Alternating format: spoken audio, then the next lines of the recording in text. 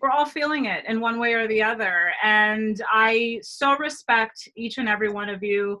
Obviously I've been keeping tabs on, my networks, because as a media company, we're paying attention, we're listening, continuing to educate ourselves and to better serve our readers and our community.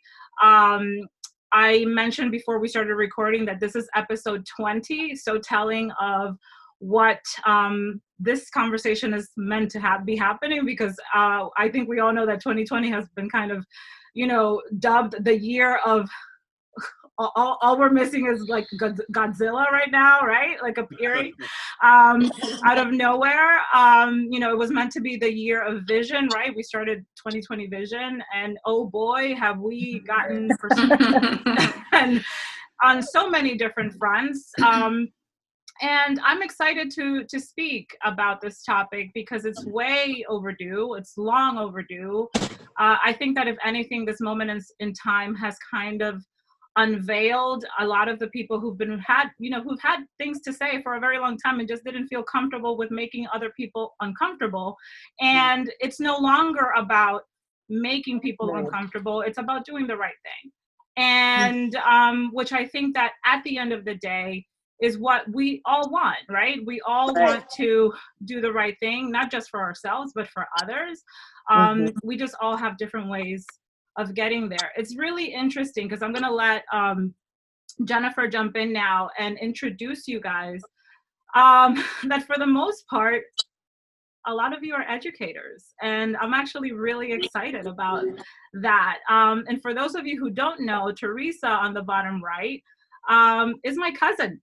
So this is personal, and this is because a lot of the questions that I'm going to go into later actually are rooted from, the experience that I had growing up with Teresa in Ohio. And, my first racial encounter was in Ohio when I lived there. And it had to do because my stepfather was an African-American man, and I was in a very white community and went to a private white school. We were the only Latin kids in that. It was rough. It was rough, but I think that's, as we say, life prepares you for, your future. And that's where I gathered my bearings and why I guess I'm such a feisty little Latina still, right? So Jen, please, Jen, for those of you who don't know, Jennifer is Bella's publisher, and she always joins me for these conversations that are all real talk. So let's jump right in. Jen, you can go ahead and start introducing our panel. Of course, and as Vanessa said, you guys all have very impressive bios. I was kind of blown away reading them all before this started. So I want to try to get through them as quickly as possible to keep with the time. But maybe when I mention your name, just give a little wave so everyone knows who you are. So first we have Lucky Church. Lucky is a public and client relations specialist with over 15 years in the entertainment industry, specializing as a relationship builder, project manager, and publicist. He has worked with a long list of famous brands such as Jordan, Nike, Levi, Converse, NFL, NBA, BET, and Universal Records. In 2015, Lucky was recruited into one of New York City's most famous PR firms, Lizzie Grubman Public Relations, as the director of PR, concierge services, and client relations. This eventually led Lucky to a new creative agency, SMF Global, where he became a partner in the global director of PR, working alongside phenomenal brands like Burberry, Showtime, VH1, and NBC. Welcome, Lucky. Thank you so much. Of course. Dr. Robbie Ludwig is a nationally known psychotherapist and award-winning reporter. She received the 2020 Best of Manhattan Award in Mental Health Practitioner category by the Manhattan Award Program. She is currently the executive producer and host of a Facebook Live show called Talking Live, and is a regular on Nightline, CNN, Headline News, and the Fox News channel, where she talks about psychological and lifestyle issues, as well as the criminal mind. She also appears on national television shows such as Daily Mail TV, 2020, The Tamron Hall Show, The View, Fox and Friends, and Wendy Williams, helping audiences and guests understand the complexities of the human condition. Welcome, Robbie. Thank you for having me. Of course. Ebony London Ebony Cankham London is a Howard University alum, educator, blogger, and mommy to a new baby boy, who I hope makes an appearance at some point. Her blog, Ebby Lolo, focuses on lifestyle, health, and beauty, as well as serves as a source of inspiration for women all over the world to use their voice to empower those around them. Ebony was recently featured in our beauty issue, available now, in a feature entitled The Beauty in Each of Us, highlighting the importance of diversity, especially in the beauty industry. Welcome, Ebony. Thank you. Of course. Vivian Santora is the president and CEO of PowerPlay NYC, an organization dedicated to educating and empowering girls through sports, teaching life skills such as teamwork, leadership, persistence, and tolerance, and fostering self-confidence and self-esteem for life. Prior to joining PowerPlay, Vivian worked extensively in fundraising, politics, and government affairs in New York, Boston, and Washington, D.C. In 2005, she started her own consulting company, providing strategic advice in fundraising, event management, and government affairs for public and private sector clients.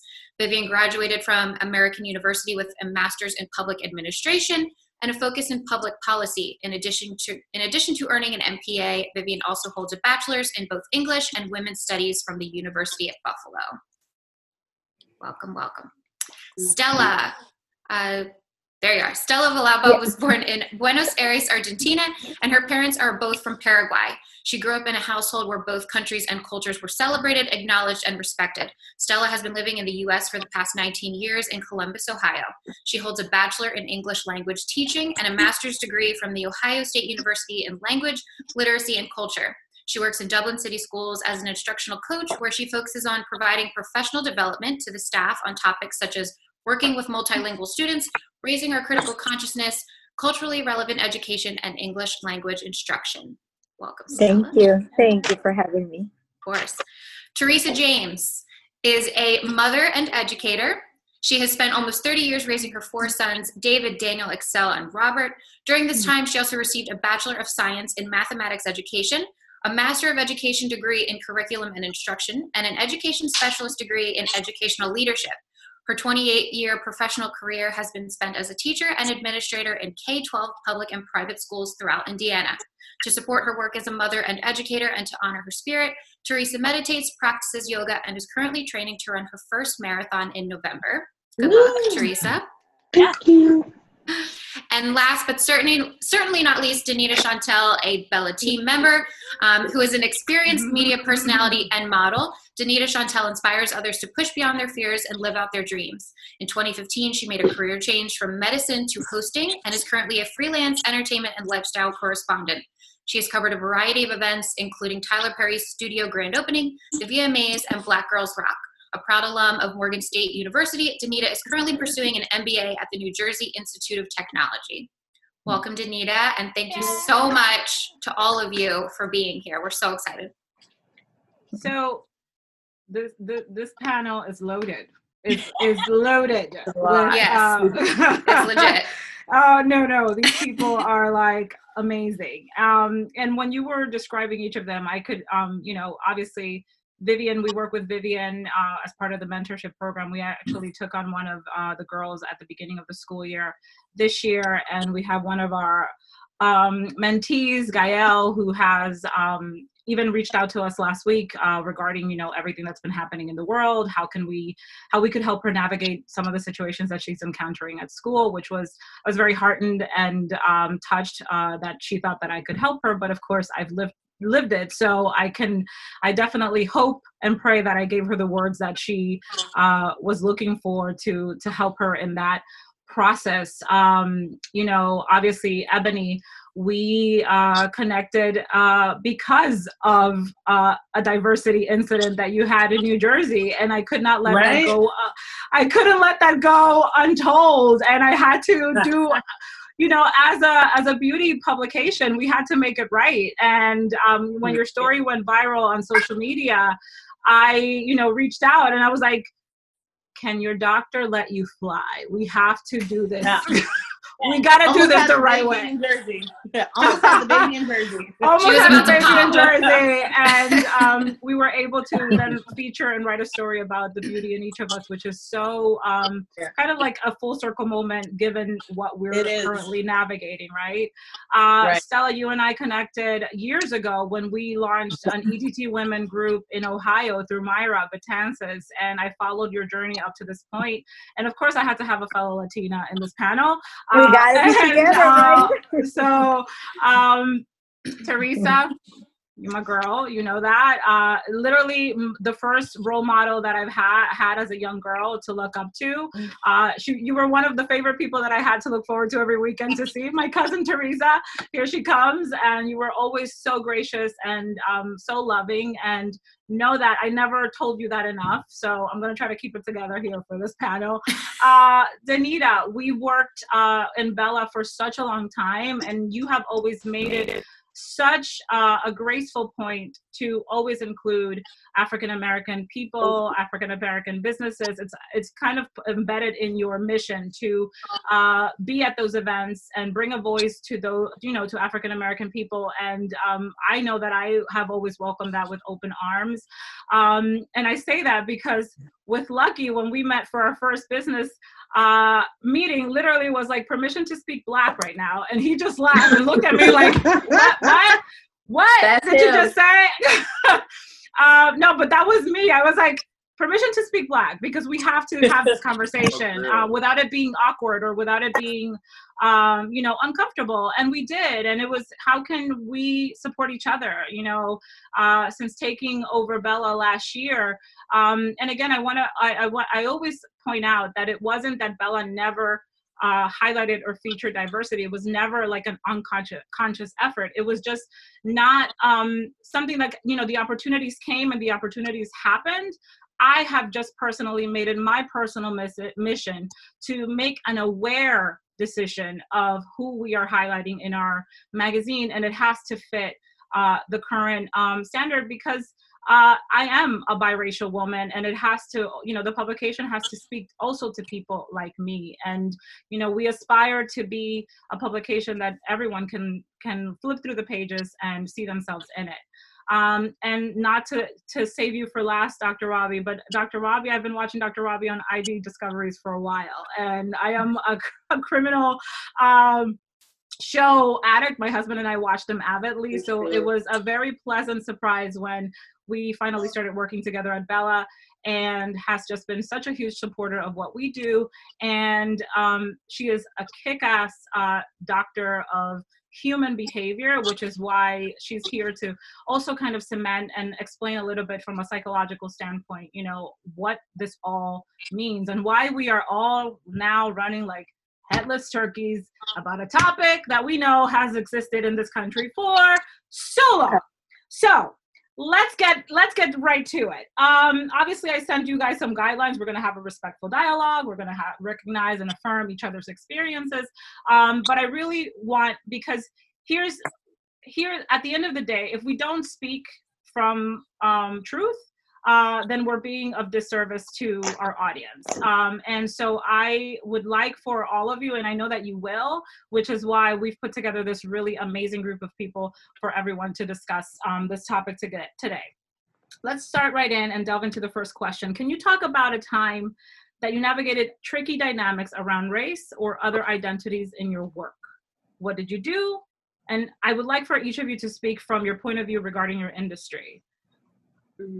Danita, if you would like to start. Oh, okay. Well, I think one of the first times I really experienced racism in my industry was when I first started to model. And that was, I'm not going to tell my age, eons ago, but in any event, when I would go to the agencies in New York, oftentimes if a dark-skinned Black girl was the trend, you would always hear that, okay, we have our Black girl in the agency. They don't really book light-skinned girls unless you have certain types. So there was always that one Black girl, and then it changed a little bit. You got the light and the dark-skinned girl. But I heard that often, and sometimes you would go to castings, like agents would try to book your jobs. You would go to castings, and the director at the casting would say, hey, we're not booking any Black girls. So that was a harsh reality. It's changed a little bit, but it was it was just a norm, which was not acceptable, but that's just what you would hear often. So, you know, the standards of beauty have changed, but I feel that through what we see on TV and in magazines, the standard of beauty is not as diverse as the world is, you know. So I just had to toughen up, get some tough skin, and accept and learn how to embrace what I have, you know, embrace my features, my complexion, my looks, and be okay with that. So, it hurt though. I did cry a lot of times. Yeah, for But, sure. yeah, Dr. like, Robbie, have our can you black moment. chime in if there's any, you know, dynamics around race that you had to kind of work through in your own field? Well, when I was first starting my training at the University of Pennsylvania, I grew up as the only Jew in a non-Jewish town. So I don't remember what the course was. It was so many years ago, but I had this Black professor and I had this conversation with her. We had to write about race and trying to understand it in a more kind of dynamic way. And I said to her, I realized I had a lot to learn. I said, oh, I get it, because I'm Jewish and I have experienced anti-Semitism. So I get that experience. And she goes, listen, there are Black Jews. So like, you got to rethink it. And it was a brilliant way of saying, you really need to expand the way you are looking at the world. And it was such a life-changing moment when you realize how much you don't know and how much you need to learn, and to be open to that. And the way she did it was so beautiful and inspiring that I've never forgotten that powerful moment. Listen, I'm not there yet. We're all always learning, but it was a wonderful start to me broadening my perspective. Awesome. Thank I you love for sharing that. that. Lucky. Yeah. Lucky Yeah. for you? Yeah, I mean, I love that honesty, Dr. Bobby, because Thank you. especially acknowledging that you had to kind of learn and brush up something, but also acknowledging that you're still not fully there, which is so important, because we have a lot of fakers who they'll put up a black square, you know, they'll hug their black friend and go right back to the boardroom and talk mess about those same people that they're pretending to love. So thank you for acknowledging that part. But me, myself, I'm going to explain a situation where not only was this a tragedy what happened to me, but number two, I also handled the situation wrong. And I could have done something in that moment, but I just didn't know how. And what happened was, when I was working with a former colleague, we had an event that we had to do together. And, you know, she couldn't get anyone to the event, a white female friend of mine, and nobody would show up to her event. So 2 days before the event happened to be Red Door Spa, she asked me, hey, can you please invite people? You know, the client needs these bodies to show up. So I did it. I reached out. She had a guest list of 2 people showing up. By the time I was done in 24 hours, we had almost 200 people showing up to the event. Okay. Now, granted, I'm a black man. I have a variety of friends. So the event was a huge success. So when we got to the meeting the next day after, the client was happy, satisfied, and I sat with her and we're cutting the checks. She said, well, thank you for what you've done. I appreciate it. But she said, next time, don't BET me so much. And yeah, I see the. So when I grabbed the paper and my blood immediately boiled, because I knew what she meant as a white woman saying, don't BET me. Yet these are the same people who showed up to your event, made it a huge success. Not only did they make it a success, they purchased product, and you were able to, like, your clients sold out of everything. And right, the money. So the reason I said I handled the situation wrong was because I was in such shock that somebody who was a colleague of mine and somebody who is known in the industry for helping so many Black careers could say that after building a platform on those careers, but now it's a problem that they are the most people at your event. And you actually, me, a Black man, to now not let these people in. And, you know, we need more, what she said was, we need more white people to make this classy. Right. And oh my God, I love it. It broke me, and it gave me a harsh reality that I already knew, but it also let me know how many times I had been in that room, been the only Black voice, and didn't use my voice. And I realized that I was also part of the problem. You know what I mean? Yeah. Because when we don't hold people accountable and we don't address them on the spot, we're co-signing and say, ha, ha, ha. You know, we're like the guy from Django, you know, and excuse me for my verbiage, who's that nigga on that nan? You know, that's the kind of attitude we're bringing towards the situation. So hindsight being 2020, I did approach her months later about the situation, which was far gone too late at the time. But it also caused our relationship to end, and we had to separate companies, which led me to where I am now, which I'm in a much better place. But again, like I said, that's one of the biggest lessons I learned, because I learned that, yes, certain people are the problem, but I also learned that I could be the problem too, just by not doing the right thing. Yeah. And I appreciate you saying that, because I'm going to add something to what you said when we finish going around. Stella. Yeah, absolutely. So I'm going to build on what Lucky just mentioned, because there is an ownership piece to our identities that I think about this often at work. I don't hesitate to address things that are wrong when it comes to how we're either servicing our children or using language to talk about them. And over time, being very outspoken gives you labels that you never asked for. Yeah. Like, you're the fierce Latina that is always speaking up, or, you know, oh, here comes our sassy leader, ready to address some things. And these are labels that I, first of all, never used them on myself. Don't think I gave anybody permission to use those words, but my silencing will be given permission for people to refer to me in those ways.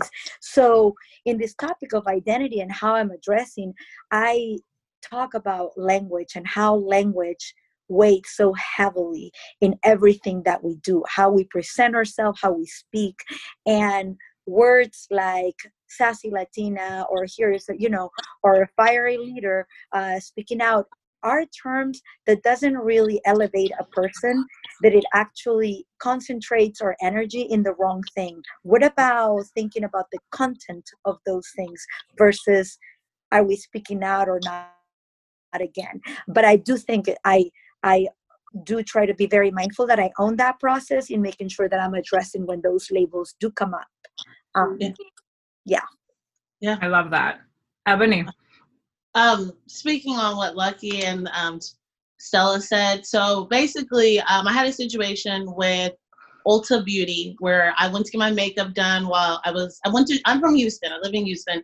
My husband's from Jersey. So I go to a small town in Jersey called Homedale, and I knew wasn't the place to go get your makeup done, but my mother-in-law was throwing me a baby shower, so I got my makeup done. While I was sitting there, the makeup artist, she's this Italian lady, and she does some stuff to my face, and then she's like, this is it. And right now, I'm beat to the god compared to what she did, right? So I was like, no, this is not it. And she was like, yes, this is all we have for you. We don't have makeup for your skin color. You're too dark. And this is something I've heard always throughout my life, but I hadn't heard it in a while. And then, so, I'm from Houston, so I just, just things change. Well, I remember being in the situation, and as it was happening, I was so upset, but I looked around, and I'm in a store where there's no one who looks like me. And I think there's one biracial manager there. And I'm like, if I go off on this lady, I always think back to that Oprah Winfrey part of Color Purple, when she went off on that white man, then she ended up in jail. And I'm like, that's what I'm going to look like. First off, I'm big as all these doors with this baby. I'm 8 months pregnant. I'm out here. So I was like, I can't do that. And I remember my mom called me while I was there, and I was like, you won't believe this. And she was like, you need to calm down. So I calmed down, and I ended up doing my own makeup that day. And I paid. So I had the baby shower, and when I went home, I decided to use my voice on Twitter, and I started hitting up Ulta, and then, it just went viral. But when I think about that, I think about it constantly, because now So I'm a micro influencer for Ulta, and I've had a lot of opportunities come from this. And, you know, I had to be very strategic in how I use my voice because afraid of being labeled as an angry Black woman. And so, you know, it even took me like, even which you had every right to be. You had every right to be angry. And I still paid them. Yeah. And, you know, even at my baby shower, no one even knew what happened because I was so calm and I just put it in the back of my mind. And so often as a Black woman or a Black person, I feel like we are forced to compartmentalize our anger, our upset, our hurt. And then, you know, things explode like we're seeing right now. And everyone's like, whoa, where did this come from? I can't believe this is happening. I'm like, what are you talking about?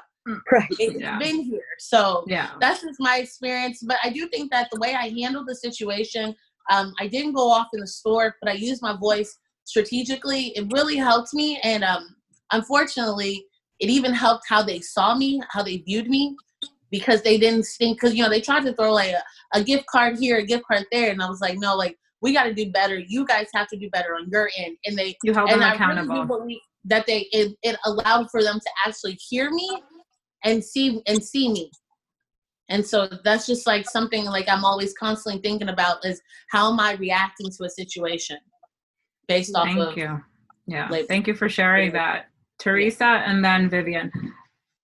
Well, first of all, thank you guys so much for having me. I feel like, you know, I kind of got in because I'm Vanessa's cousin. Because you know your bios and then it's like, oh, and that one teacher lady. Thank you guys so much for allowing me to be here. And actually, my story about confronting racism, I find that I have, I've been fortunate in my life to be insulated in a lot of ways. But then when you leave the insulation, you come into the big real world, then that's when things hit you. I was insulated as a kid, and the community that I grew up in was predominantly Black. And for the first 5 years of my education, I was surrounded by Black people, Black teachers, Black culture. And then my parents sent me to private school, and that all changed. The same thing was true of my career. I started my career in Gary, Indiana, where I was teaching in a community that is predominantly people who look like me and same values, same everything. And I left there and went to a private institution in Indianapolis, Indiana. And that is where professionally I first had to confront racism as the part of the diversity initiative for this small independent school in Indianapolis. It is elite. It was founded in 1922. Black teachers that they had ever hired in 1996. Wow. So it was their 75th anniversary, and I guess it was time.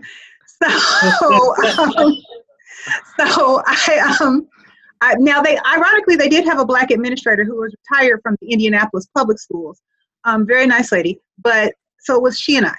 And they have all these traditions, which you will find at these very insulated PWIs often. There are traditions that have gone unseen by a variety of eyes because they are traditions in this very small insulated community. And now it's not that they hadn't had Black kids to go through there, but they'd had Black kids to go through there whose parents navigated the world maybe in a different way. I mean, there were people, this school, Larry Bird's son went there. Isaiah Thomas's son actually didn't get in. He ended up going to another school. So it's you know, this is where the elite, it was founded by Eli Lilly's grandfather. I don't know. Anyway, so I'm there and I'm watching one of their traditions. And one of them was they had these 8th grade musicals every year and they called it Showboat. And I didn't understand why they called it Showboat. I'm new. I'm like, okay.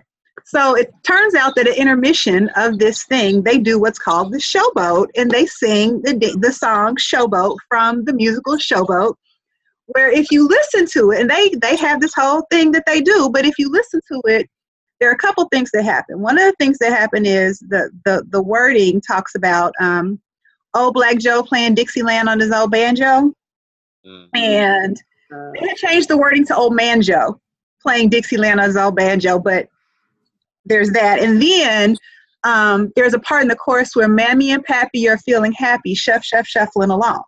Oh my gosh. Now, this is 1996.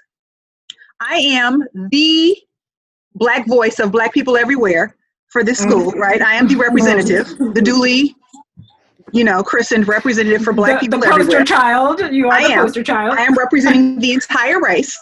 Right? because that is who I am. That's who they have chosen. And, you know, when you're by yourself and you see that, you have this experience of, this can't be real. Right. Real. Or am I registering this right? Or am I? So, you know, and often a lot of you guys' instance were like one-time instance where you're with these people and then you leave and you go home and it's like, dang, I should have said something. Well, okay, so I'm listening and I'm watching this happen and I'm like, and I felt something. And I left the theater and I continued to feel something.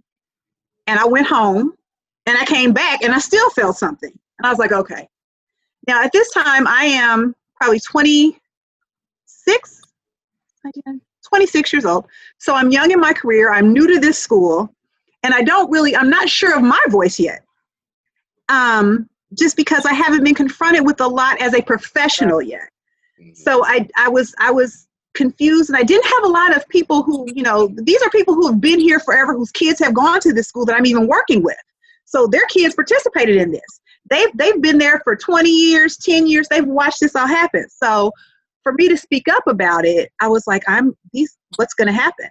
And I remember being sick to my stomach for like a day. And finally I went to the head of the school and I was like, look, this is what I'm seeing and this is how I'm feeling about it. And I explained the context behind minstrelsy and, you know, where the song was coming from and what the references were. And there was a whole nother part of this too, where there's a point at which the 8th grade girls do the can, and then they turn around and they put their asses in the air and they spell out something on their asses as well. And so I was also speaking to the kind of objectification of teenage girls doing a dance that oftentimes in Paris at that time period was an advertisement for women who were looking for a specific kind of work. So I'm explaining all of this, and this is definitely not school material, but okay. Right? These are all things that they have held as their traditions, their long-standing traditions in this school. They've been doing this for 74 years. This is the 75th performance. And I'm like, excuse me. Harsh. So it was difficult and it was scary and it was divisive and there were tears and arguments and shouting, and I'm 26 and new and I'm just like, what is happening? But we worked through it, and in the end they abolished it actually after that year, thankfully. They don't do that anymore. They changed the context of everything. They do still do a musical, but makes more sense. But it was quite the challenge. So. I can imagine. Yeah, thank you for sharing that, Vivian. Yeah, I'm proud of the fact that in my bio you hear about my English and women's studies degree, because I feel like English taught me history through literature, and then when I took women's studies, I was really empowered to change the future, and I was definitely, I think I was a feminist before I knew what that was. And I ran for office in school, and I was the only girl that ran for office. And but when I arrived in college and studies degree and read Peggy McIntosh's, the invisible knapsack, right, of white privilege. Mm-hmm. Holy shit. You can curse on this podcast. Go for it, Vivian. It's okay. No, but it was just, that was my, I'm embarrassed to say that it was 17 or 18 when I was this is what this is. And now that I know it, I have to have the accountability that goes with that, right? So that really changed my whole trajectory. And I was that annoying girl in every class that was let me just add and in all my other classes.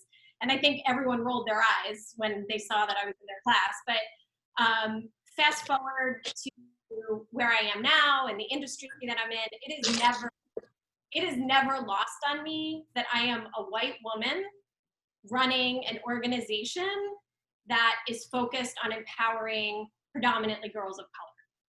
So it is something that I think about nearly all the time. I'll say nearly all the time. And making sure that, one thing that you hear probably more now but over the past few years is that nonprofits are still 80% run by white people, right? So, and that increases to like 90% or 92% when you look at like the largest nonprofits. You have this huge like wealth gap. And then how does that impact philanthropy and where does the money go? And I definitely see the privilege that I have, that I come into this space, and the responsibility that comes with it. And sometimes I'm torn about it. And do I pass the mic and do I set this institution for the next leader, right? But I try to navigate with authenticity and an open ear, and I work at it every day and I try to walk the walk. Thank you. And that's why you're a part of this conversation, because I love you. I love everything that you do and work for. And we've had this conversation before. But I also, just like Lucky said in the beginning, you know, it's we need more white people to be a part of the conversation in order for this to actually change. Jen, you. Your turn. You know, I think, and Danita kind of sparked this in me as she was talking. I mean, you know, personally, obviously I've seen it. I can't say I've experienced it firsthand, or like some of you have, but growing up, I dealt with my own issues. And then later in life, you know, I saw it in other ways when I started modeling or doing pageants or, you know, television hosting. And it always took me by surprise when, you know, I would hear things like, well, you know, we have to have a Black girl this year, or it has to be a Black girl to win for this state, or, well, we got to switch out the host because we need a person of color. And it's just, you don't know how it feels personally, because no one's saying to me, like, you can't do it because you're white. And I couldn't imagine what they would feel. And at the same token, you know, you want to compete against the best, regardless of what color they are. And you want them to be there because they earned it and not because of the color of their skin. And I couldn't imagine what so many girls and women and other people in all these different industries, and you see it so much in entertainment and in beauty, like, you know, Danita said and Ebony said, and it's hard to see. And I personally couldn't imagine it, but I hated seeing it, and I hated being a part of that. You know, and so many amazing hosts and beauty pageant winners and models, and, you know, are there, and they should be there based on their merit and not based on the color of their skin. So I just thought when she said that, it kind of sparked that in my head personally, some of the things I've seen. Wow. So for me, as a 7 or 8 year old Dominican girl newly moved to Dayton, Ohio, because for Latin American people, at least I can only speak for Dominicans, you know, there are a ton of race issues within our own culture. Like, that's just, I mean, just like we have here. However, you know, I grew up in a very diverse looking family. I mean, my mom looks Irish. My mom had red hair, you know, dyed her hair red, but had green eyes and was white. And my father was what we refer to as a mulatto, which is a combination of an African-American person and a European person, and they come together, have a child, and they have, you know, somebody who looks like me. So that was my dad. So when I moved, you know, my parents divorced, we moved to Ohio. My mom married Teresa's uncle, and we were my brothers had just come also, because when my parents divorced, like I went to the US first, and about 5 or 6 months later my brothers joined, and I was so excited because finally they were there, and we were getting ready to start school, all 3 of us together. We were like finally reunited. You know, I was reunited with my brothers, and I was walking into Salem Mall. I'm sure you went there many a times. I was walking into Salem Mall, and it was my mom and my 2 brothers and myself. We were walking into, my brother uses glasses. We were walking into Optical Solutions or Optical, whatever the store was called. And all of a sudden I hear a man call out to my mother, "Excuse me, ma'am."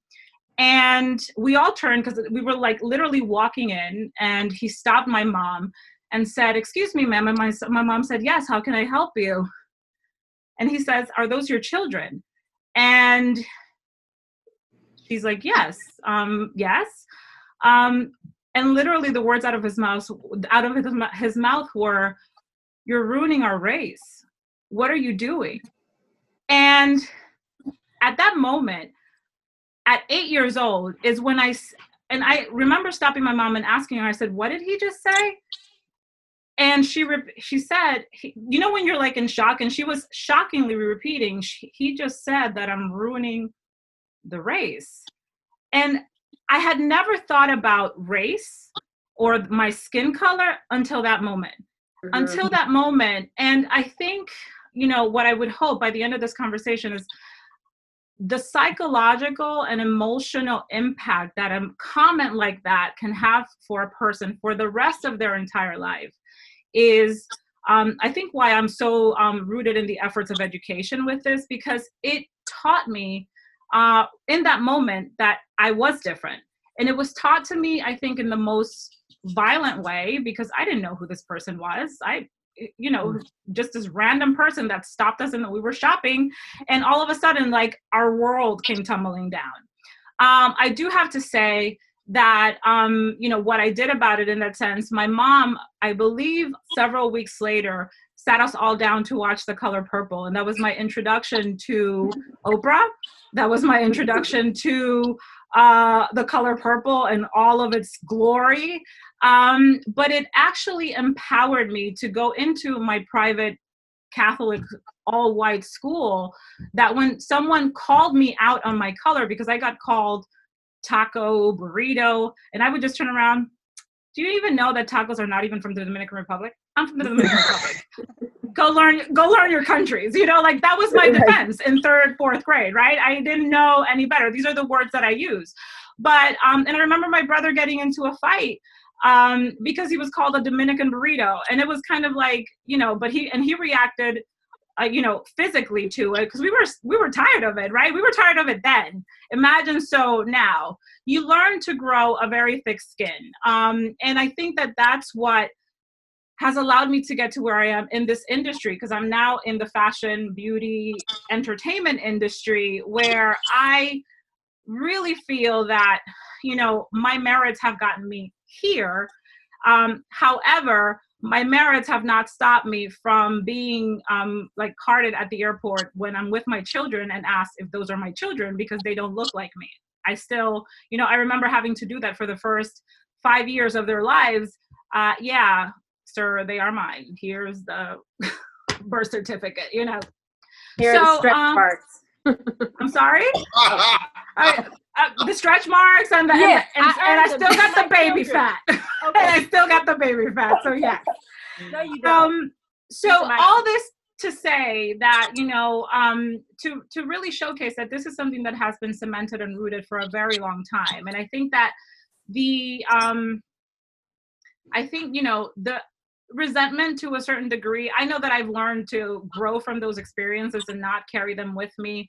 But I think that this moment in history that we're all living in is kind of like when you've had enough and you've been seeing this for a very long time, and now you feel empowered enough to speak up and, you know, add your voice to the conversation.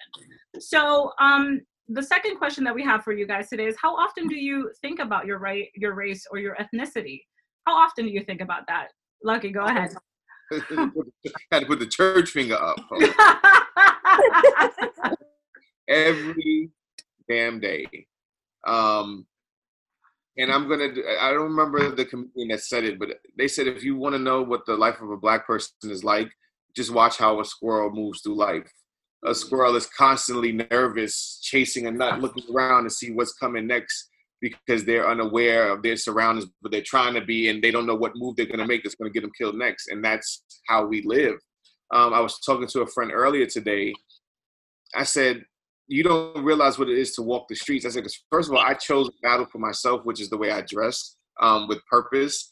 I choose to dress this way because I feel a CEO or owner of a company should not have to wear a suit, or shouldn't be, you know, a suit should not be what defines a person, nor should my skin.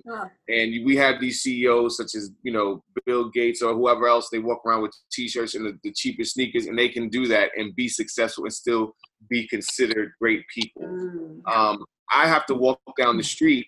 I have to think about the distance I am between myself and the white person in front of me. Because am I offending them by being too close? Or do they think I'm going to rob them? Let me take my hoodie down. Let me walk a little straighter.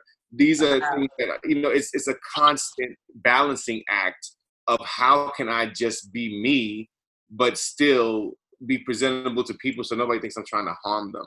I've had guns pulled out on me. I'm always the suspect. I'm always the random search. Wow. And this is with a suit or no suit. You know what I mean? No matter how I look, this has happened to me. I was in the car with a white friend of mine I went to SUNY Farmingdale, Long Island, and we were driving to 7-Eleven at the time.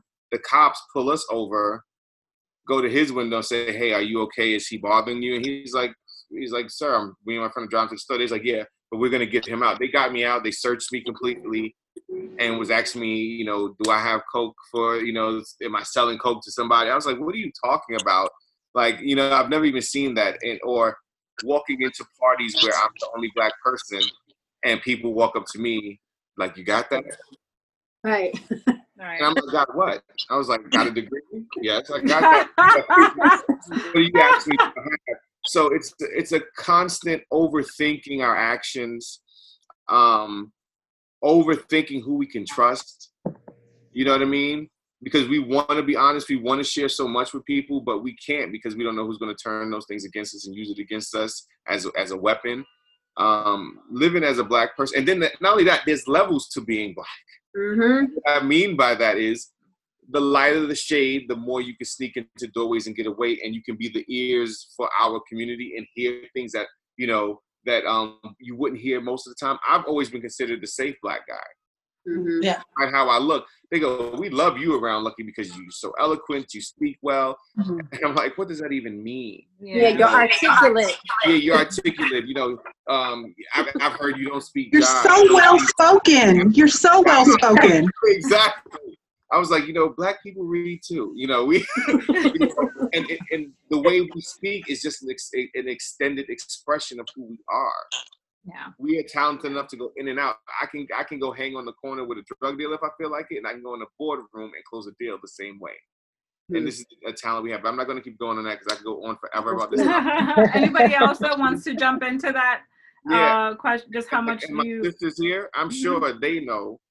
Well, I think the only thing worse than having it happen to you is to know that you have 4 Black sons and that they are now figure. My third son he turned 18 a week ago.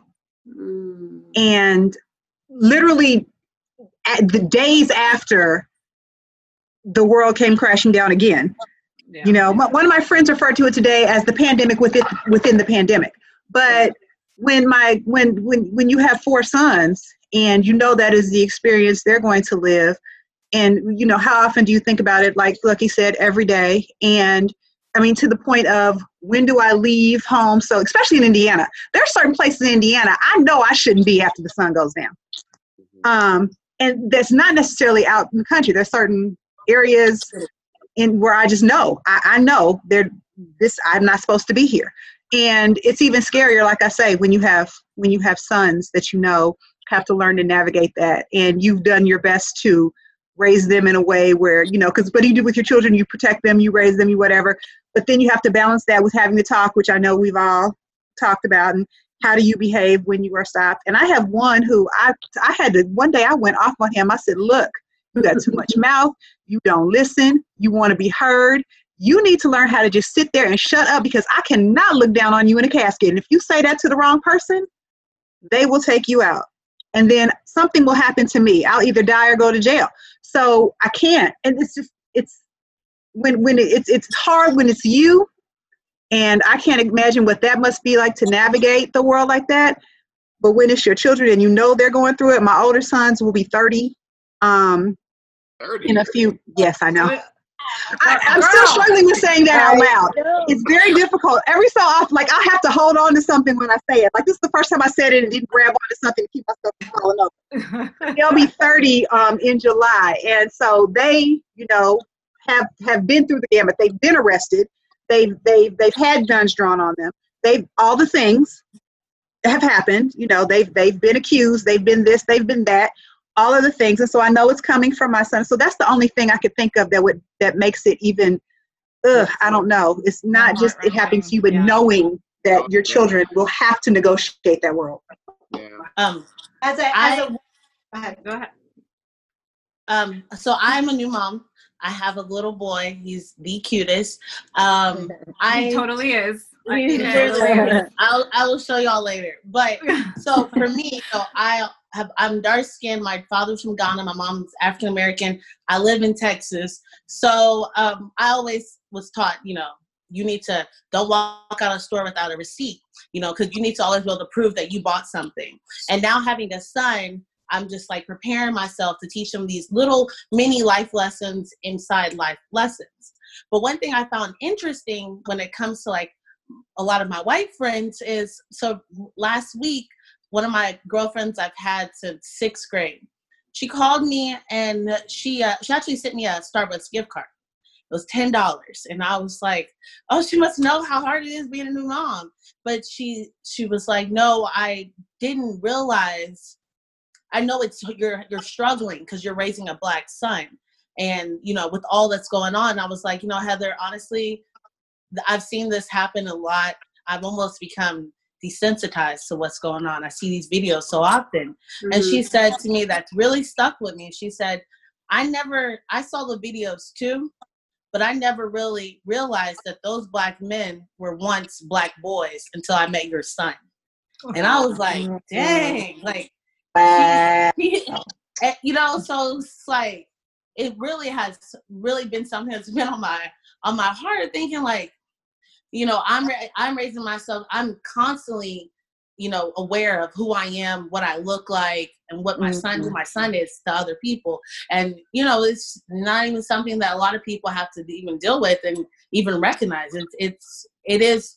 And, what can you say? Can you be upset with her for that? Or I was really thankful for her honesty, and it made me realize like how people unconsciously view things.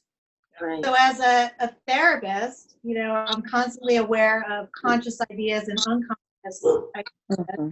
And my son, this is in the news, so it's my responsibility and my pleasure to talk about these issues, raise awareness. My son, after he saw an interview with Niecy Neech, she's a comedian. Yeah.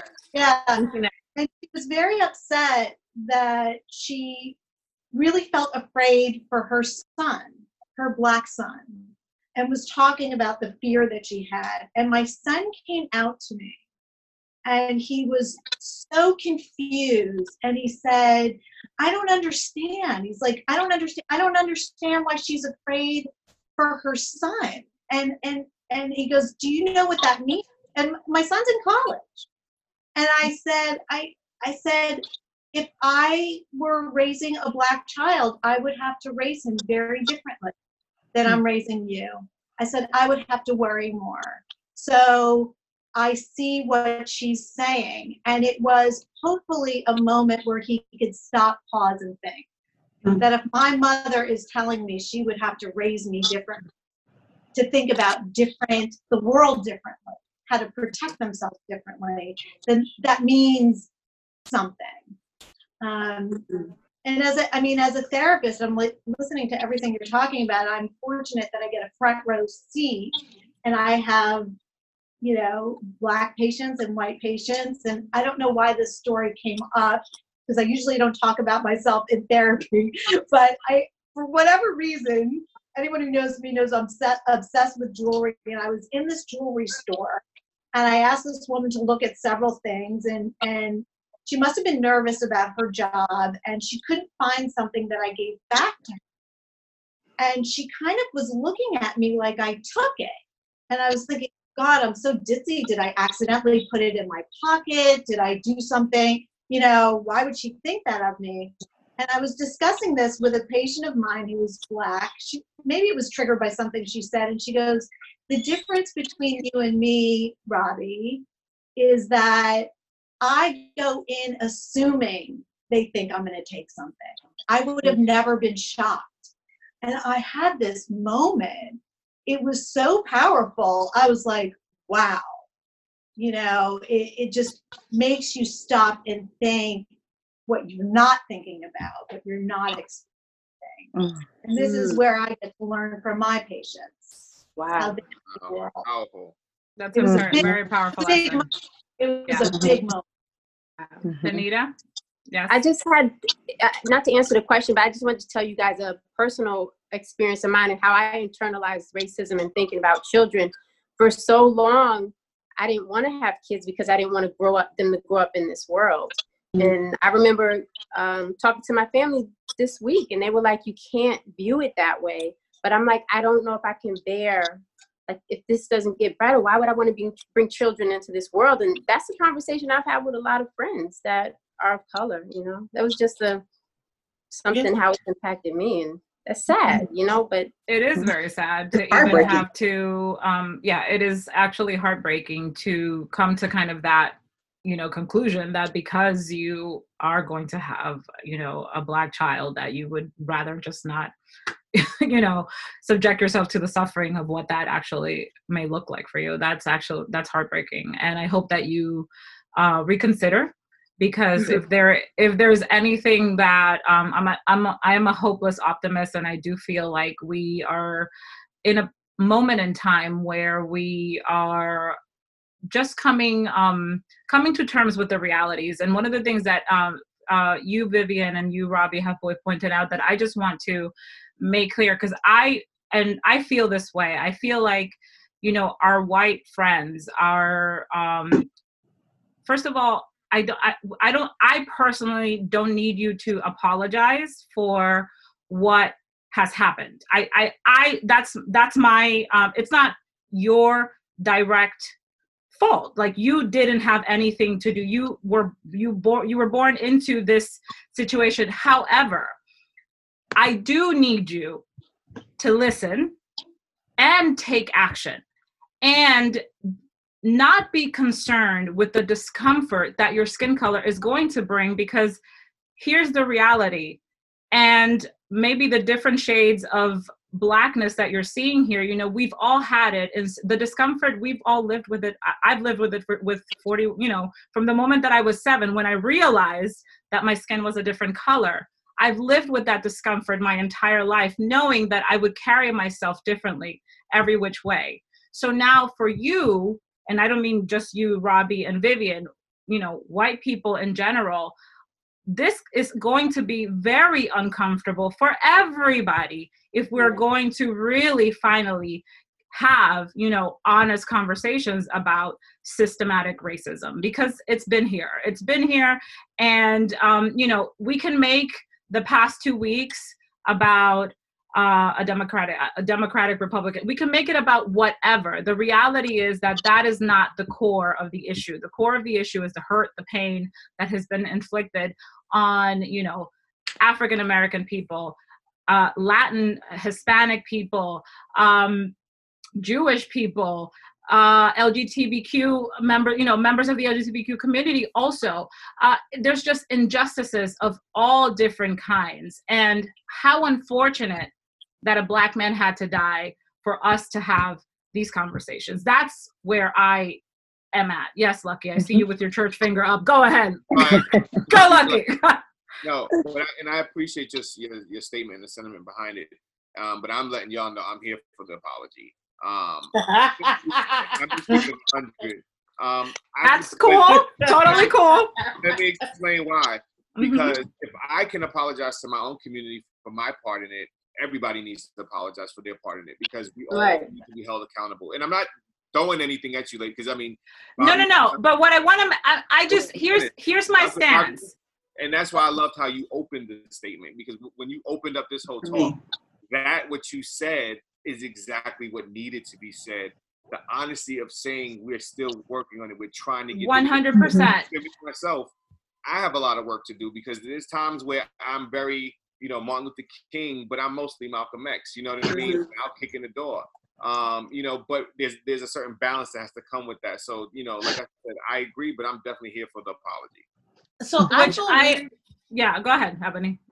So all week I've gotten like at least 5 different text messages from an old neighbor, some white girlfriends, and they're all just like, I'm here for you. And, you know, and for me, it's almost like, I was talking to my husband about this. I appreciate it, but then I kind of feel like it could be forced. Because they're forced to see it. But that's what I'm trying to get at, because I don't want any of the people who genuinely want to be of help and support to feel like now they're being driven to this, because if they don't say something, they're going to seem insane because they haven't said something. So I like you, Ebony, I appreciate, you know, in a lot of ways. And listen, as a Latina woman, I've been like, yeah, but you're like not Black enough to be able to have this conversation. And I'm like, excuse me, let me tell you something right now. Like, it does not work. I've always identified as a woman of color. I have, because in Dominican Republic, I've always been referred to as a morena.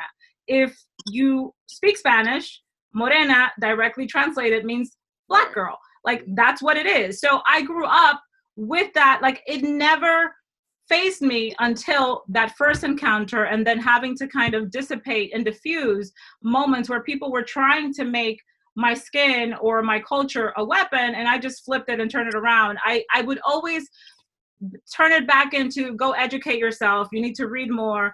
But it doesn't go without saying that to this day, people send me tequila for Christmas, as if that's supposed to be. and I'll sit there and I'm like, is this happening? It is 2019 and somebody just sent me tequila. Like, I'll take it. Thank you. Right. But I'm not Mexican. Like, I'm not. I got a 40 wrapped under a Christmas tree one. No, you did not. Stop it. What? Stop sorry? it. I call bullshit. Stop it. 45. Stop it. Stop. And Christmas paper under the Christmas tree. Stop it right now. Oh my God, that's hysterical. Stop it right now. But, you know, honestly, I would rather I don't need an apology. I would rather you stand up for when you see it happen and justice happen, because we all see it. You're in the office and something happens, and I'd rather you use your voice then. Yes, 100%. That's exactly. Send me a long text message. I agree. It's a pandemic. A bunch of people sitting at home unemployed for people to see what we've seen. Right. You're right. In forever. Yeah. And so for me, it's almost like, you know, I just need you to be there with. Through as all of this is happening. Use your voice. Correct. Right. Robbie, you were gonna say something, and then Vivian. Not for the next 2 weeks. I really wanted to ask Lucky, you know, that you were saying you wanted an apology, and what would that look like to you? What would a meaningful apology look like? And so that's in my question. So go ahead. The ladies literally elaborated on it before I could even say it.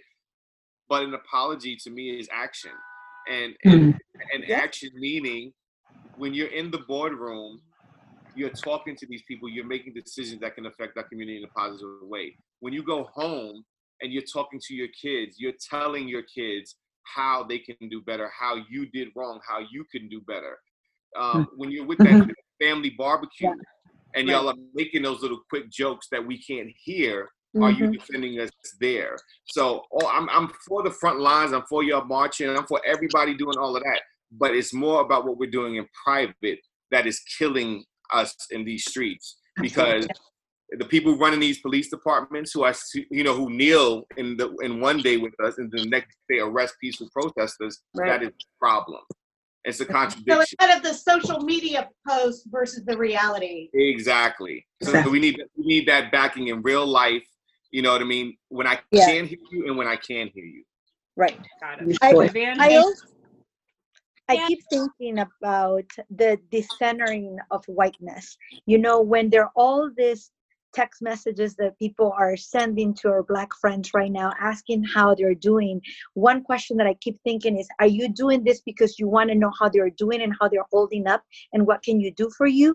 Or are you doing this to give a sense of calmness and peace to your mind right now because you're feeling guilty for being so blind or unaware or detached to what has been going on for hundreds of years. This is not a 2-week situation. This has been going on for hundreds of years. 450 years. Exactly. So it's even when we march and we protest, it's like, who am I doing this for? You know, am I posting my selfies, you know, on my IG account to show that I was there? Or am I really doing because, listen, I realize I have a voice and I really have not used it. So that's where I've been navigating a lot about decentering whiteness and making sure we're amplifying Black voices right now and giving them the space that they have so much deserved. But it's not about me right now. I can do the work at home in my quiet without having to post every single book that I'm reading. But if you want to read a book, I can recommend you several. But don't be taking selfies about, you know, I'm reading this book. I love that. I love that. Vivian, you had your hand up. There's just one thing that came up for me in all of this was I feel pretty strong in my relationships with my girlfriends who are women of color, and I felt like it was really easy for me to reach out to them in an authentic level. It was harder for me to reach out to the men in my life that I knew, and I was like, you know, I have this perception, and now it's like a gender issue, that I was like, wow, you're so strong, you can like handle it like emotionally more than my female friends could handle it. So that was like a dichotomy for me, that I was like reaching out to my guy friends and being like, are you okay? Like, do you need support? Or like, it was just easier for me to reach out to my girlfriends than my guy friends. I'm actually, you know, I'm glad that you brought that up, because I actually had a moment this weekend watching the Khalif Bauer documentary, which I had not. And listen, it's not that it took, how long did it take me? I think there's just ways that you process. We all have different experiences in our lives, and there's only so much of everything that is coming at us that you can process at once. So the one thing I kept telling my husband, because my husband was like, wow, this is actually super fascinating, like to hear the facts, to hear everything that went into it. He's like, where'd you, and I'm like, oh, we just did a post about what to do and resources and what to watch. My point is, as I was watching it, because I have boys, all I kept thinking was this poor mother. And I was like, my God, this poor kid, poor kid. He was a child. He was a 16-year-old kid.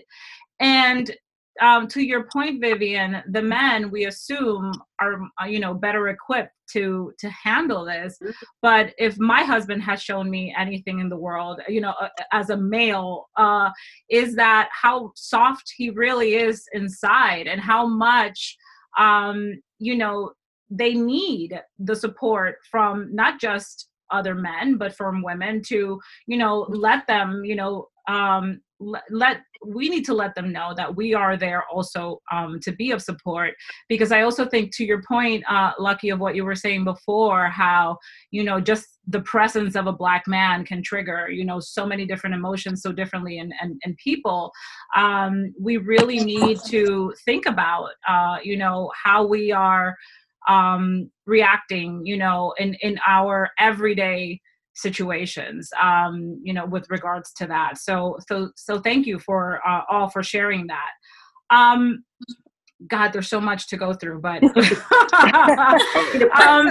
here is a point in question, though, because I think that I think we can all address this differently. Is, you know, we have now all witnessed someone being treated unfairly, you know, because of their racial ethnicity. Yes, but I wanted to focus on injustice. But yes, we did all witness the George Floyd murder I mean, for me personally, and Jen and I have had this conversation multiple times, I can't get his face out of my mind. Because you know, I'm, as much as I'm into investigation discovery shows, I know that that's TV and that's produced. It's one thing to see television and a movie. Another thing is to actually see it happen in real life. And when that man's breath left his body, I literally fell to my knees. I was making dinner and I hit and I said, oh my God, what did I just see? And I turned it off and, went and curled up in a corner because I couldn't believe what I had just watched. We've watched it. How have you responded? How has this, made you feel? And I'm asking this question for a very specific reason. I would love to hear anybody who wants to chime in into that. Go ahead. I don't. If you ladies don't mind, I'll just jump on it. You're the only man in the group. We are ladies. Go ahead. Go first. Still being polite, I just want to make sure it's okay. This was one of the hardest things to swallow for me. Even though you've seen it so many times, because for the first time, this situation actually hit home. As far as, because I'm in an interracial relationship at home, and my wife is Asian. We've been together 24 years. And it's funny how you can go through something for years as a black man or black person with a struggle. Because we keep saying man, when we can't forget about our Breonna Taylors and the women who have been murdered, because Breonna, we know what happened to her, and we still are like, what is happening here? When are these cops going to be arrested?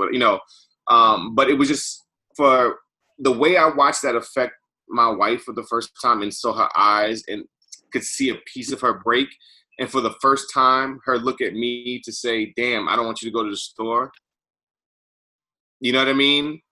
For the first time, I walked in my own community and was actually nervous. And that's never happened to me before, in my own area where I call home. This is a hard one, man. And it tore me up, and I'm watching it tear the streets up. Part of my alarm is going off. I'm watching it tear the streets up. I'm watching it tear these confused kids up who don't know how to conceptualize it for themselves and don't know where to throw their anger. Mm-hmm. Because we're living in a time with a group of kids who just like, fuck it, we're not going to take it. And that's their attitude towards it, and I'm not mad at them for that at all. Yeah. Like I said earlier, I don't condone the looting or anything that's been going on, but I get it. We've been quiet for too long. We've been marching for too long. We've been talking for too long. We've been complacent for too long. Right. So I'm gonna let you ladies please join in, because I'm at a point right now where I'm literally about to cry, because I see that replaying over and over, and I just know that could have been me. I remember the times where I was arrested for stupid things, where a cop found a clip of a weed thing that had nothing to do with me. It looked like it had been there since Indiana Jones discovered it. And he put it in the bag, and I had to do a weekend in jail for something that had nothing to do with me. You know what I mean? Or being arrested in the train station as I paid with my token, and the white cop said, don't worry, I just need your name, and I need you on this list, because I was just part of their quota. Mm-hmm. Wow. You know what I mean? So it's a harsh reality for us, and please chime in before I break down. Well, I think also, Robbie, from your perspective, I think I'd love to hear, I guess how you've observed, how people have reacted to, not that, because what I'm trying, I'd like for you to answer first, is, how people have reacted to the outrage, and I know that, at the core, most of us, I don't feel condone the violence, and I don't think that we want any of, the additional dismay that's happening. But we do agree with the protesting, and we do feel that something needs to change. What can you say to that? Listen, it's devastating to watch that tape. It's even more devastating to know that it has gone on for a long time, and just because it's captured on tape, we're now seeing how brutal and sadistic it really is. What I've seen is, people are just devastated. I don't think they really have the words to describe. I think that there's a mixture of guilt and not knowing what to do and wanting to do the right thing. And what I would recommend is to learn how to be more conscious, just like we do in therapy. We can't address what's unconscious, what we can't see, what we're not willing to see, what's a blind spot. So really to use this time to look, be aware, be curious, and to ask those questions. And again, it's not something I'm going to get right all the time. I might get it wrong a lot of the time. But to ask for patience in those we are having discussions with, and to say that this is new and that there's a desire to know and to stay in that space. You know, I think it's okay to not know all the answers and to not have all the solutions. We're not going to. Yeah. But to stay in this space of curiosity, I think is really powerful. And I think it's a moment. You know, I look at my kids and they're so, for lack of a better word, kind of woke. You know, it's a generation that really sees the problems in the world, and they really want to change it, from mental health to race relations to institutionalized racism, and that there's a difference between prejudice, kind of a psychology of difference, right? We're all tribal, so there's a tendency to trust what we know and distrust what we don't know, and that's the way we're designed. But intellect and education can change that. And to not say, well, my best friend, or I have friends who are Black, therefore I'm not. You know, to understand that it's not that simplistic. Yeah. That just because you have a friend doesn't mean that you get the whole experience. And so I think just to get comfortable in this place of unknown is where we need to be, but a willingness to do better. Yeah. Yeah. Go ahead, Danita. What Lucky said kind of triggers some things for me too. Is like, I feel like I heard Amanda Seales say, she's like, there's an explosion of collective consciousness with, like Dr. Robbie just said, white people becoming more woke and this and that. But us as people of color, we've been woke forever, the whole time. And it's like 450 years, it's like how much longer? And I feel that this movement is stirring people up. And sometimes I'm like, are they serious? Are they just jumping on it because it's a popular thing to do?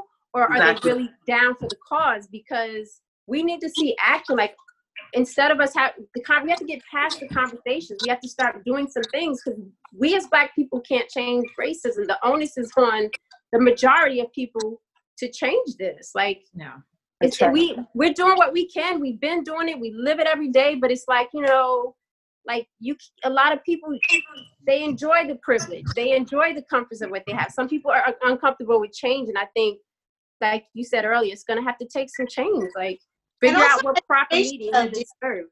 Education, because we as a culture will win when everybody's ability to shine but then back to systemic racism, they took Black history out of the books and with education. Like we like, and then we got to be educated. We were educated, but they took that out. So it's like, who's making these decisions? Like, let's keep it real. Like, we're not doing that.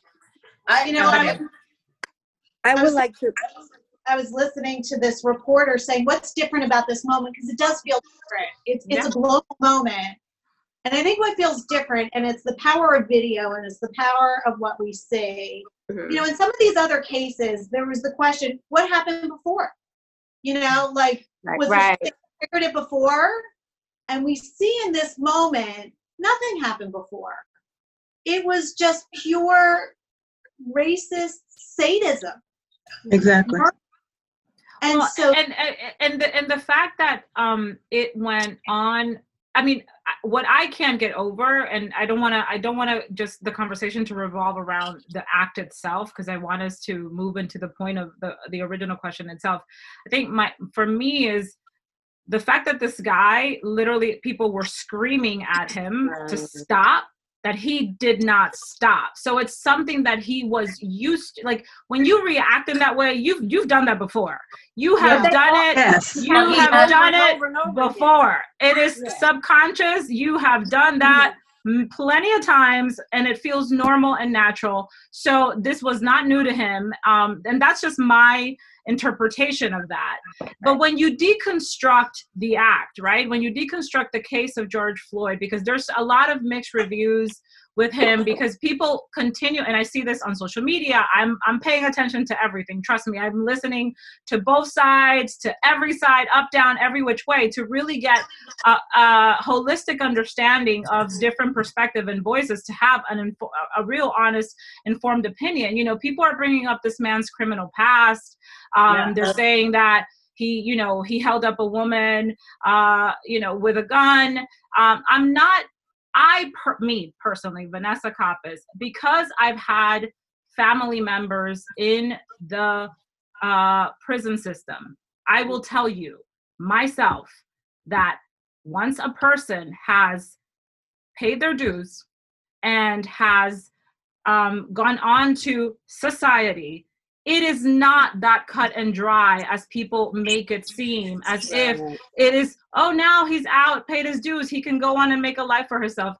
Literally, everything is harder, if not even harder, than before they were in the system to get back into a normal life. And he was conflicted. Like, okay, people try to justify the fact, well, he was high. He was what I saw a man die on camera. And that act alone should be enough to rile everybody up, because that is unacceptable.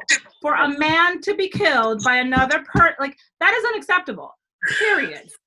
Period. We hear you all talking about like education will fix it, and I do think that I grew up in a small town outside of Houston, and then when I was growing up, we didn't have Black History Month at my school, right? So my mom, she actually went to the same high school as George Floyd. We actually know some of the people who know him. She would take us to that high school every year to celebrate Black history. They did a program. It wasn't until I went to Howard University where I was taught things that, my parents hadn't taught me about my culture, my people. I do think that I personally believe that every American should take African American history that in high school, where they learn about more than just slavery.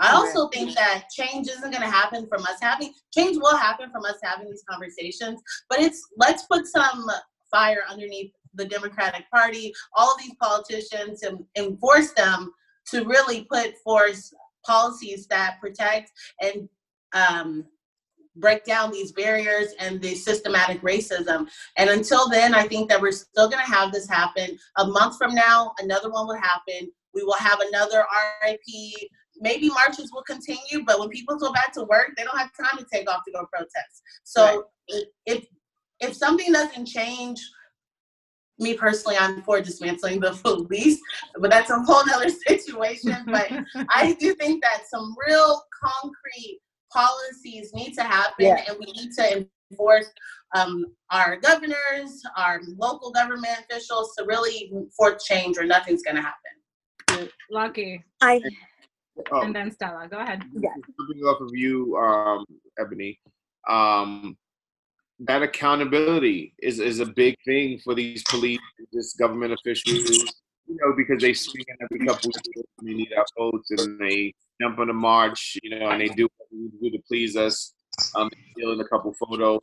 But holding these officers and people who do wrong by our communities accountable by actual laws that are in place, by us becoming decision makers and our white counterparts accepting us to come in and do these and helping and voting us in and helping us get there, that is going to be a part of real change. You cannot be scared to transition of power. You know what I mean? Because I think a lot of people in power, their real fear is if we get the power, then they will be us. Right. And that's what they want. And I think history has proven on our side how compassionate our community is, almost to a fault. You know what I mean? Just to be honest, we're that compassionate to a fault, and we've allowed too much. So thank you for saying that, Ebony, because that was right on my heart. I appreciate it. Well, and to your point of education, I obviously grew up you know, idolizing Christopher Columbus. And I have to say, my children haven't. My children know the clear difference now, which I'm actually very proud of. And I was in my 30s when I was like, well, it's about damn time that people realize that this man was not a god, you know? Right. So, and, you know, it's really fascinating to see, you know, my son, 11, who now takes, obviously, you know, he took history last year, world history last year, and was like, this guy was not very nice. I'm like, I know that. Yes. I know your history. That's right. Don't ever let anybody tell you different. Because I go back to the Dominican Republic, and we have this huge monument for Christopher, and I'm like, when are they going to tear this shit down? Like, when are they going to take this down? So I completely agree that I think education has changed to a certain extent, but it definitely needs. I know that the efforts that I, as a company, am making, is, you know, and any donations and investment that I'm continuing to make is in education, because I think that's where the root of it is.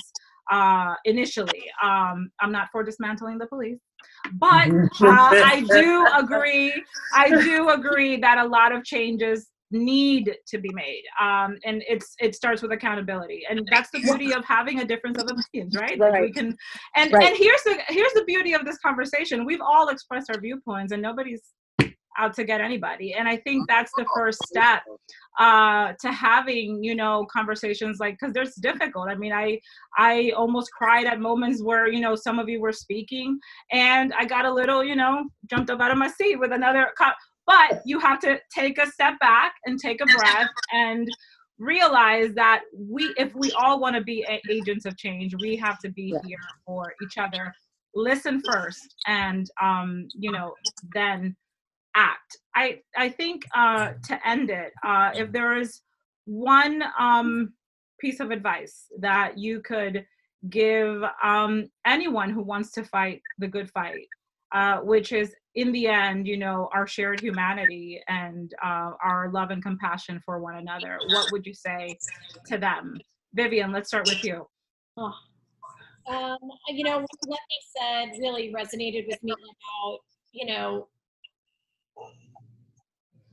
I have a lot of my like friends that I love dearly, and they are in this space where it's like, oh, it's so negative and it's so hurtful, and I don't want to, you know, like I'm with you, but I don't want to.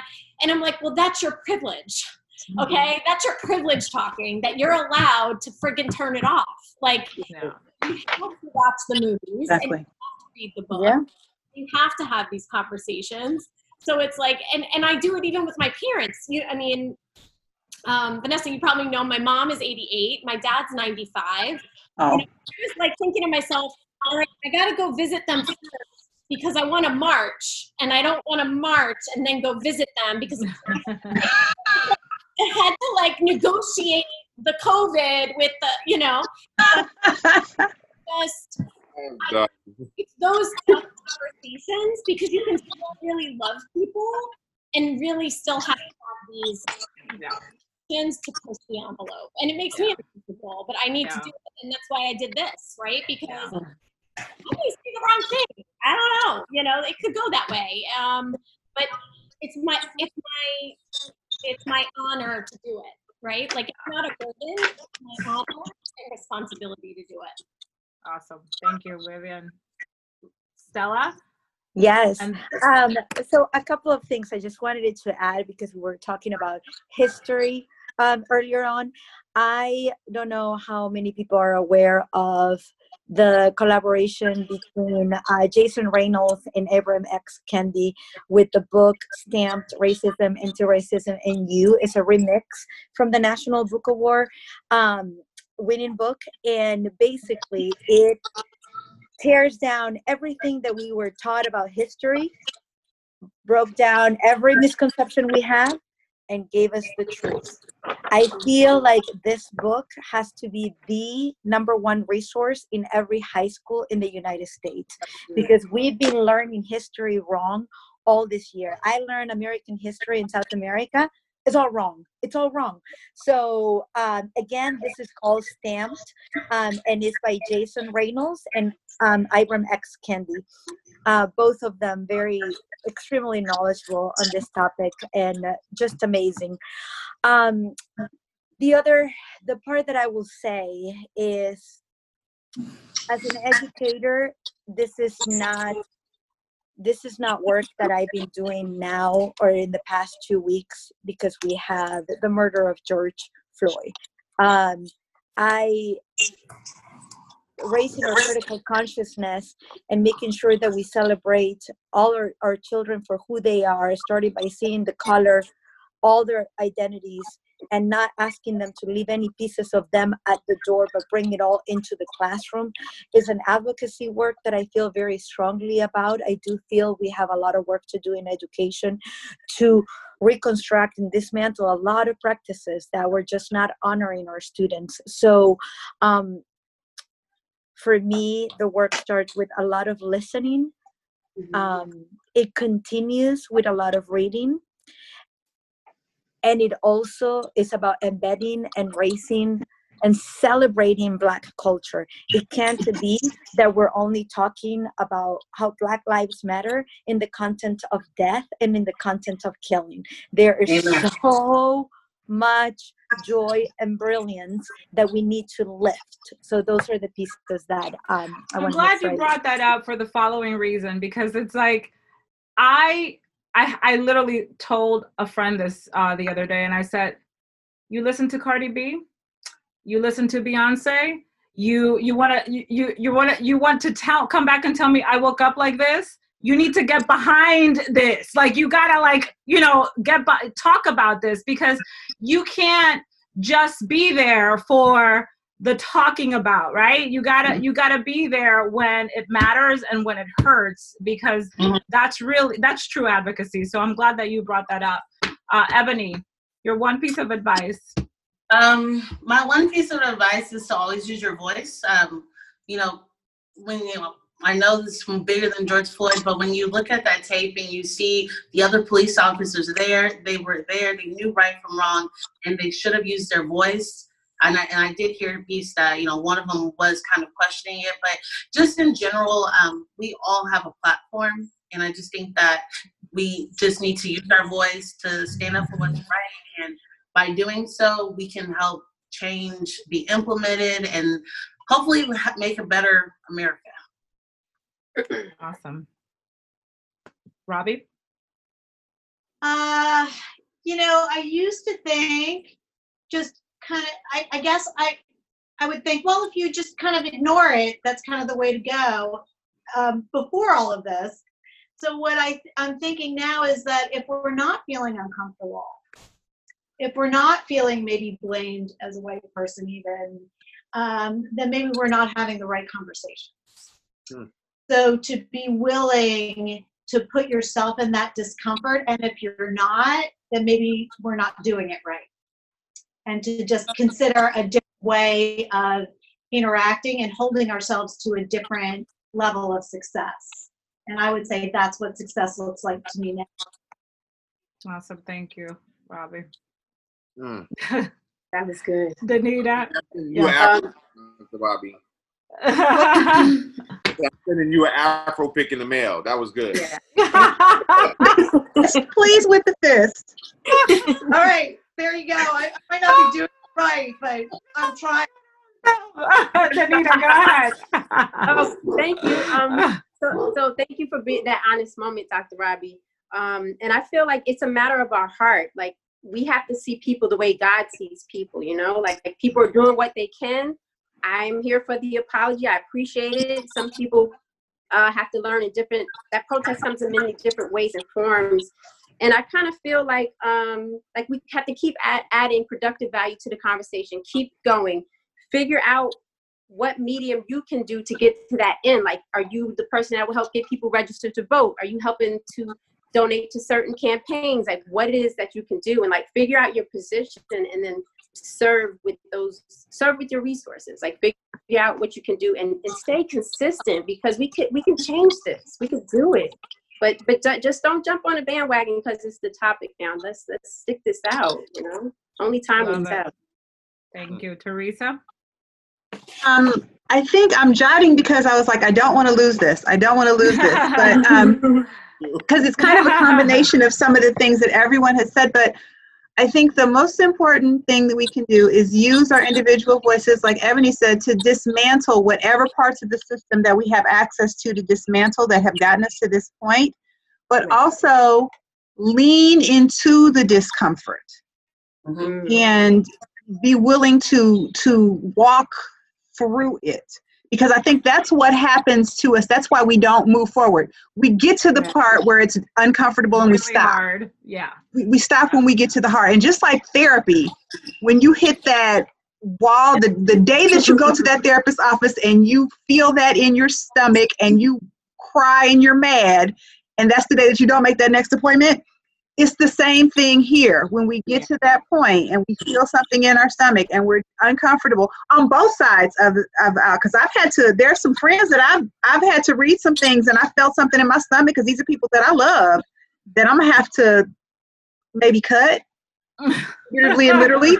I don't know, but that discomfort and having those courageous conversations, that's where the magic is. The magic happens when you lean into the discomfort. So, thank you. Lucky? Yeah, I mean, everybody has pretty much said exactly what I wanted to say. The only thing I'm going to add to this is my advice would be willing to plant the seed and not eat the fruit. That is how die hard we have to be for this battle. And it can't just be us. It has to be our allies as well. You have to be willing to get up every day of your life the way we do, because I can't go home and take the skin off. You know what I mean? No matter how much product they want to try to sell us. I'm up black, I walk black, I sleep black, everything I do is black, okay? I'm wearing black, child, you see? Couch. But what I'm really saying is you have to be willing to die for this cause. Yeah. The same way our brothers and sisters in the past have put their lives on the line. And just a matter of fact, I got to make sure the story is 100% true, but I know recently a young white girl, lost her life. Yeah. On the front lines, a young white girl, because she couldn't get the asthma treatment she needed and died in the middle. Yeah. In Columbus, Ohio, yeah. As much as that story hurts, that's the type of sacrifice this battle needs.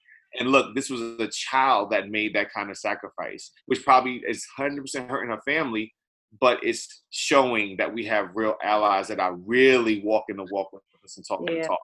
So we just have to be willing to plant those seeds and not eat the fruit, but know that a change will come because we did our best till our last breath. Jennifer? Touching on what Lucky said and Teresa, what you said, I think it's important to talk about it no matter how uncomfortable it is. And, just a personal story, which I don't usually tell, but I will, why not? You inspired me.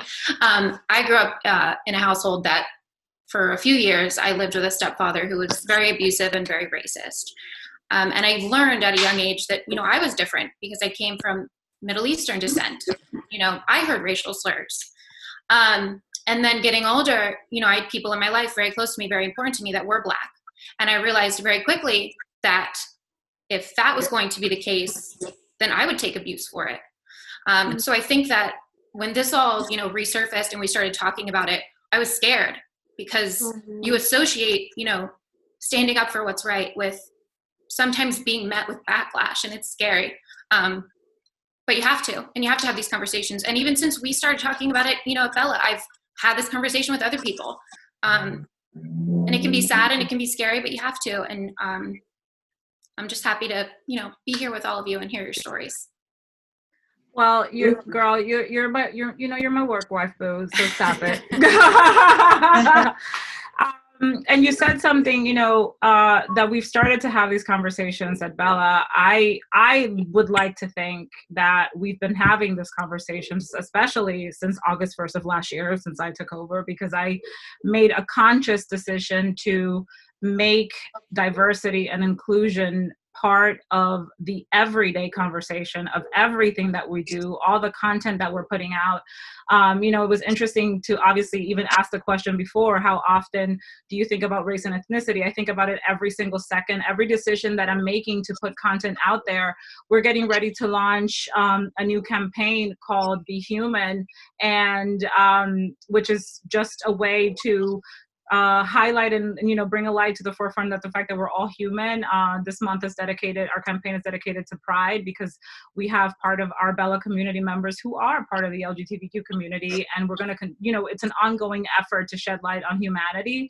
And when I was sent the models with the t-shirts, I was like, you need to go back and send me a Black person, a Latina person. Like I need to feel represented in all of this. And when she came back to me, she was like, it's really hard to find models of diverse models for this, just a white t-shirt. It's not that hard. It's really hard. So I had to direct her to, and she was like, oh my God, this is a great new resource for me, because I was not thinking outside of, what I knew. So to the point of, what can we do? I have taken a stance, I think even more so than before, that this will always continue to be a part of, because my goal is to normalize this, right? To normalize diversity in every aspect that we cover and you can hear my dogs in the background. So I knew that was going to happen at some point. I'm surprised you don't hear my children killing themselves in the back. But the point is that, I felt it. I felt it even, even until I became the editor-in-chief of this publication. I felt that in some instances I was treated differently or left out of opportunities because of, and I simply decided to make it a point to never make anyone feel that way. And it starts at the top. It starts with me. It starts in the way that I lead my team. I have to say my team is a freaking kick-ass team. I would hope that everyone can, land such an amazing, extraordinary group of human beings who believe in being kind and nice and doing the right thing, and who are extremely passionate about what they do. So we will continue to do that, as much as we possibly can, and bringing, stories to light. And I encourage all of you, if you have people in your community that you want us to highlight and share, to continue to amplify, please do not hesitate to send them our way, because we've made it an active part of everything that we do, is to continue to expand and highlight melanated voices, right? If that because I think that's the hashtag is, amplify melanated voices. I'm like, girl, we've been doing that since day one. But we will continue to do so. To end, I am yes, Anita. We'll continue the conversation, because I have some things I want to input with Bella as far as the team after. But you mentioned being diverse and multicultural. I listened to Rick Warren this morning. He's a pastor. He said being diverse and multicultural isn't enough. We have to be anti-racist. Yeah. And I think that we got to push it forward. And I'm glad that you opened this conversation. But I do want to be a part of the collective with Bella to maybe tweak some things that we can help 100%. 100%. Yeah, that we could talk about later. So 100%. Thank you, and I appreciate that. Just as I appreciate each and every one of you for taking the time to be, number one, so honest, to open your heart, and the one thing that I hope is that whoever's listening, and if you don't mind, we can turn this into a Bella TV episode, because I think it's so important to share that that we have helped and served, just probably, expand your point of view a little bit. And I think, that's where empathy comes in, right? Try to see things from another person's shoes. So thank you all so very much. Bye.